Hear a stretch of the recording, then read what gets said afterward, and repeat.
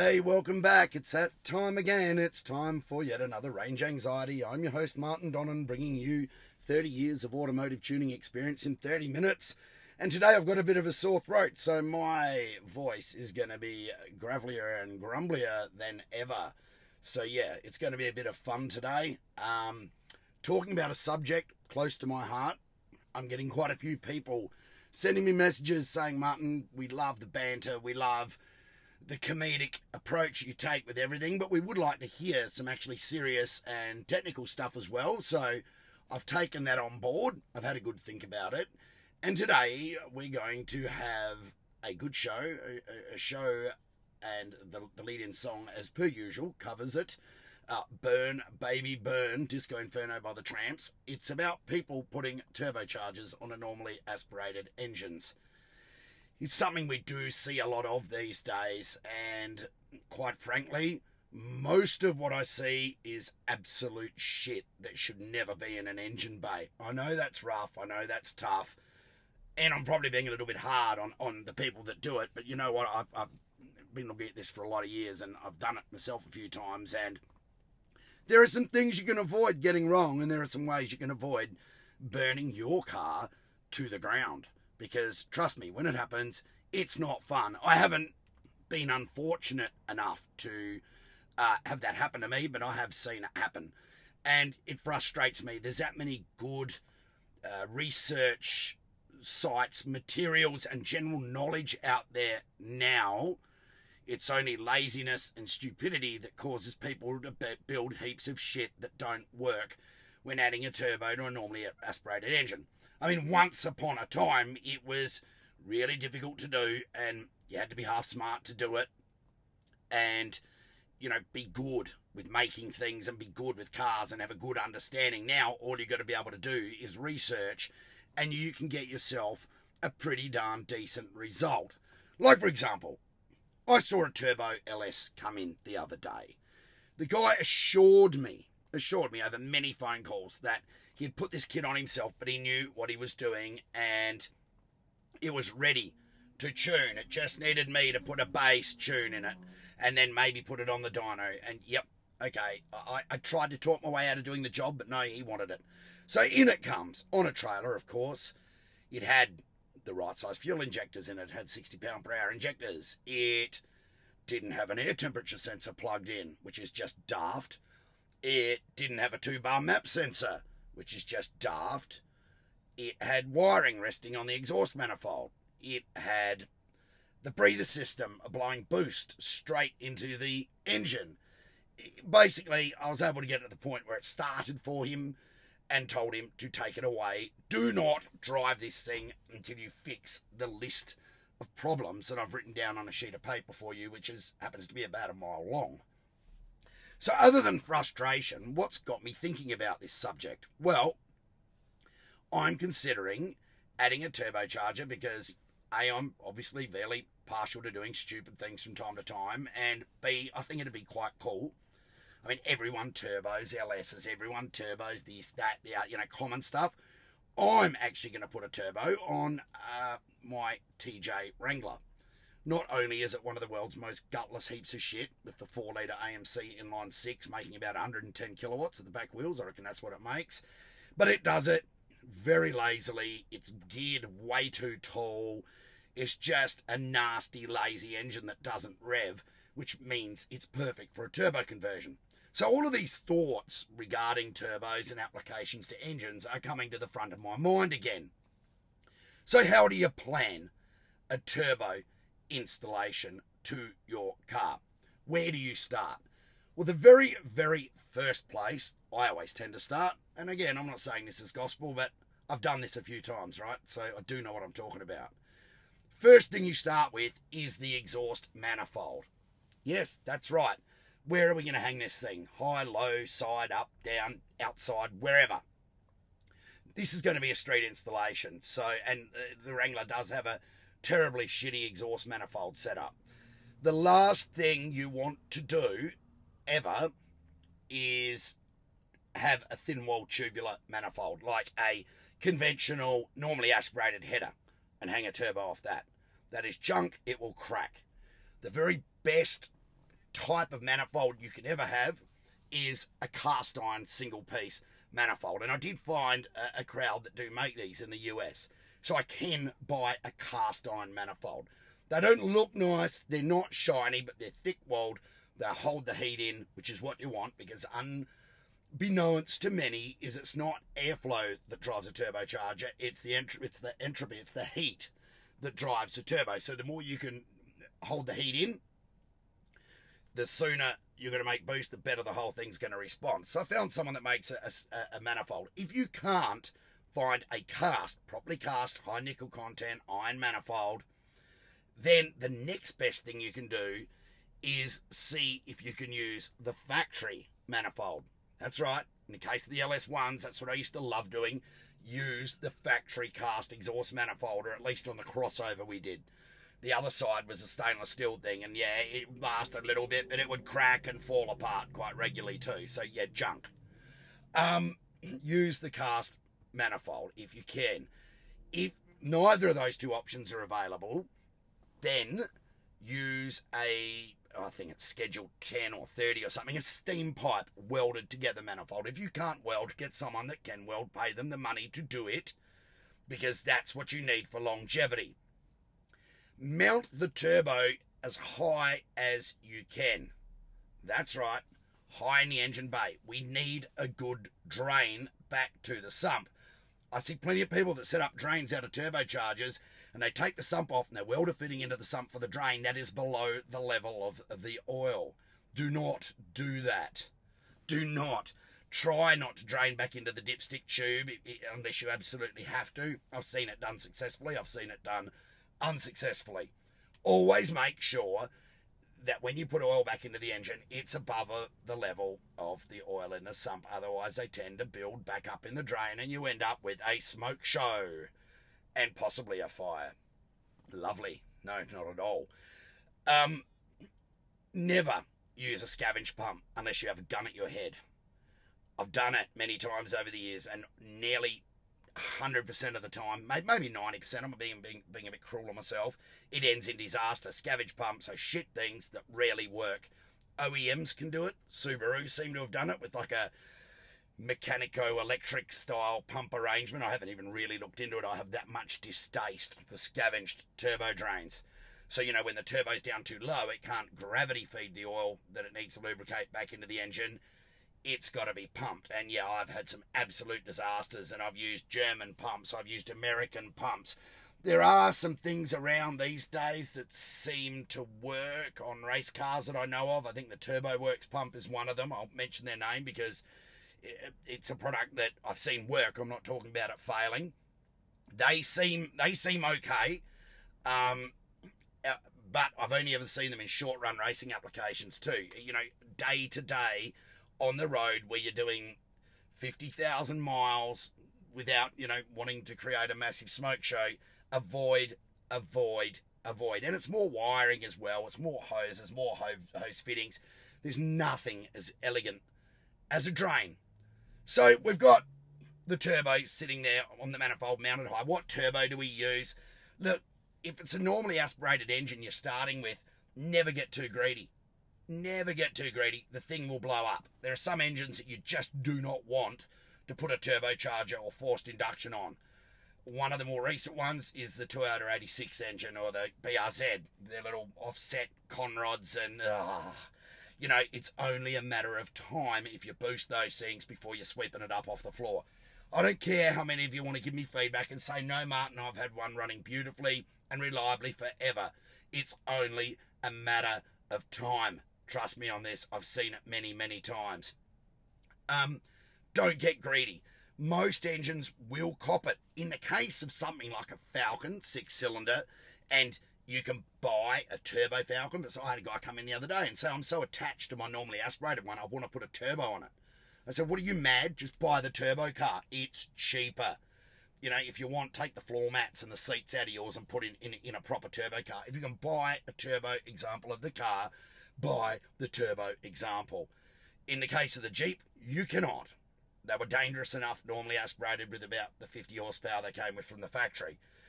So I'm not going to get greedy. I only want to add, it makes 150 horsepower at the wheels. I'd like to make 220 with a nice bit of torque down low.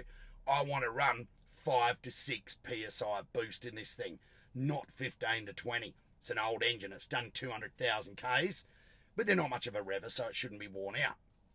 Turbocharger sizing, look, you know, I would use, looking at it, I'm actually going to try and find, I always do this sort of sum in my head where I look at a car that's comparable. So let's have a look at an XR6 Turbo. It's a 4 litre inline 6 as well. It's a ton load more efficient than the Jeep motor, but the turbo, particularly on the FG, is considered a little small. So I'm thinking of sitting an FG Turbo on the Jeep. They're good. They're good for, you know, 280 kilowatts at the wheels. You know, nearly 400 horsepower. I'm looking for a lot less than that. So at about 5-6 pounds, I reckon that'll provide a really, really good match for the AMC 4 litre engine. I'm thinking that'll be a really, really good thing. Time may prove me wrong. Another good thing about it is it's an OEM quality turbocharger that works really, really well. So I know if I get one in good condition, or God help me, go out and buy a new one and spend the money, I know it's going to last longer than the rest of the car. And I'm going to have a nice gravity drain, and I'm going to have a nice oil feed, and I'm going to measure the feed from the Jeep engine before I put it on the turbo. I'm not just going to guess that it's going to have enough. I'm going to be able to supply this thing a couple of litres a minute, or whatever the flow rate requirement is, and it's going to, that part of it's going to work. Fuel system, well, that's easy. I can match these days with all of the great pumps, straight fit, you know, drop in tiny little pumps that are around. They never used to be around back in the old days, but with all the great pumps around now, there is no excuse of getting fuel supply wrong. I'll get a, you know, 400 horsepower pump, put it in the standard basket in the tank of the Jeep. That's that done. What size injectors do we want to use? Well, I know I'm never going to be shooting for gold with this engine when it comes to making massive amounts of power. I don't want to make massive amounts of power. The thing will crap itself with, you know, any decent amount of boost in it. So I don't need a massive injector. I'm thinking I'm going to go old school here and go to a 36 pound per hour injector. That's heaps. Or in fact, there's a thought. I reckon I can use a set of standard FG turbo injectors. There's plenty of those around. And I'll adapt them to the rail, which I think they'll almost be straight fit, and adapt the wiring harness to it. So there's my fuel system done. All pretty easy, sensible size stuff. So, you know, you see people go out and they buy 2,000cc injectors for a 200 horsepower engine. Stupid, because you'll never get, you know, the fine control that you need. Well, you can, but it all comes back down to what you're using to control it. Do not attempt with an old car like the late 90s Jeep with some prehistoric bunch of junk ECU in it. Do not even attempt to trick it, use it, reprogram it. They were shit when they were new. They're shit now, and you're never going to get the right result. So I will dig up a second-hand Motec or a Haltech or an Autronic or an Adaptronic. We are so spoilt for choice for aftermarket ECUs in this country that the last thing we want to do is use a Band-Aid and get this all wrong. We want to do this right. ECUs are cheap, they're available, the technology now is absolutely fantastic. Don't muck around. You cut corners here, you will blow your engine to smithereens. So spend a little bit more money than you think and wire it up. A nice 2-bar map sensor. We're almost ready to go. Intercooling. Interesting. I always use for conversions a factory intercooler, because while they might not look as big as some of the aftermarket coolers you can buy, and you know they're not as pretty in most instances, they're generally a bloody high quality core, an expensive core, and they're up normally to the flow requirement that the manufacturers give them. Again, I can go to the Ford parts shelf here, stock XR6 turbo coolers. I think that layout will suit the Wrangler pretty nicely, but if it doesn't, there's a million different cores I can use. My power requirement is quite low. I'm not, shooting for the moon here. So I could find myself a nice core out of, or even some of the old Nissan stuff would actually be pretty cool. Or depending on how much of an offset I've got to the radiator in the Jeep, there's a fair bit of room there behind the grille. I could use an R35, one of their two coolers. I've used one of those effectively before. In fact, I did get involved in designing the turbo system on the little race car, the Norax RDF 3 that I used to drive. And that was a little Toyota 1.8 twin cam Lotus Elise engine, little 2ZZ, beautiful little high revving 9,000 RPM thing. And I put together a home built turbo kit for that, or laid out the design for it. Standard cast manifold, we had plenty of room, a J pipe off the bottom that mounted the turbo up high and level with the rocker cover. Used 4 750cc injectors, but they're a swimmer type injector, they're a little bit hard to mount. One R35 GDR intercooler swinging out in a breeze. Some old pipe work that I had to have adapted out of one of our old Holden turbo kits, some old alloy pipes off a VE turbo kit, and a VF34 turbocharger IHI straight off an old STI. And the thing won championships like that. It went from 180 horsepower at the wheels to 320 or 30 horsepower at the wheels with double the torque, which because the torque in those little high revving 9,000 RPM things was actually shocking down low, but now you could leave it in a gear tooler everywhere, and it actually ran for years. I used an Adaptronic straight fit Lotus compatible ECU, and it ran like a train for years till the map sensor line, someone forgot to put a clamp around it one day when we were working on it. I blew the map sensor line off when I was at full throttle. The thing was on full boost, and it fueled and timed the engine for atmospheric conditions and rattled a ringland out of number 4. Since then, the engine was fixed. I no longer drive it. I was considered too slow, and a good mate of mine drives it. He took over from me. They rebuilt the engine with some more second-hand parts in it, and yeah, it's been going forever since. The motor's a good little slugger, and it makes top-level power. Why? We're only running 8-9 pounds of boost in it. If we're running 15 to 20 in it, we'd be building a motor every meeting. So that's a trick. Don't get too greedy. And I'm not going to get too greedy with the Jeep.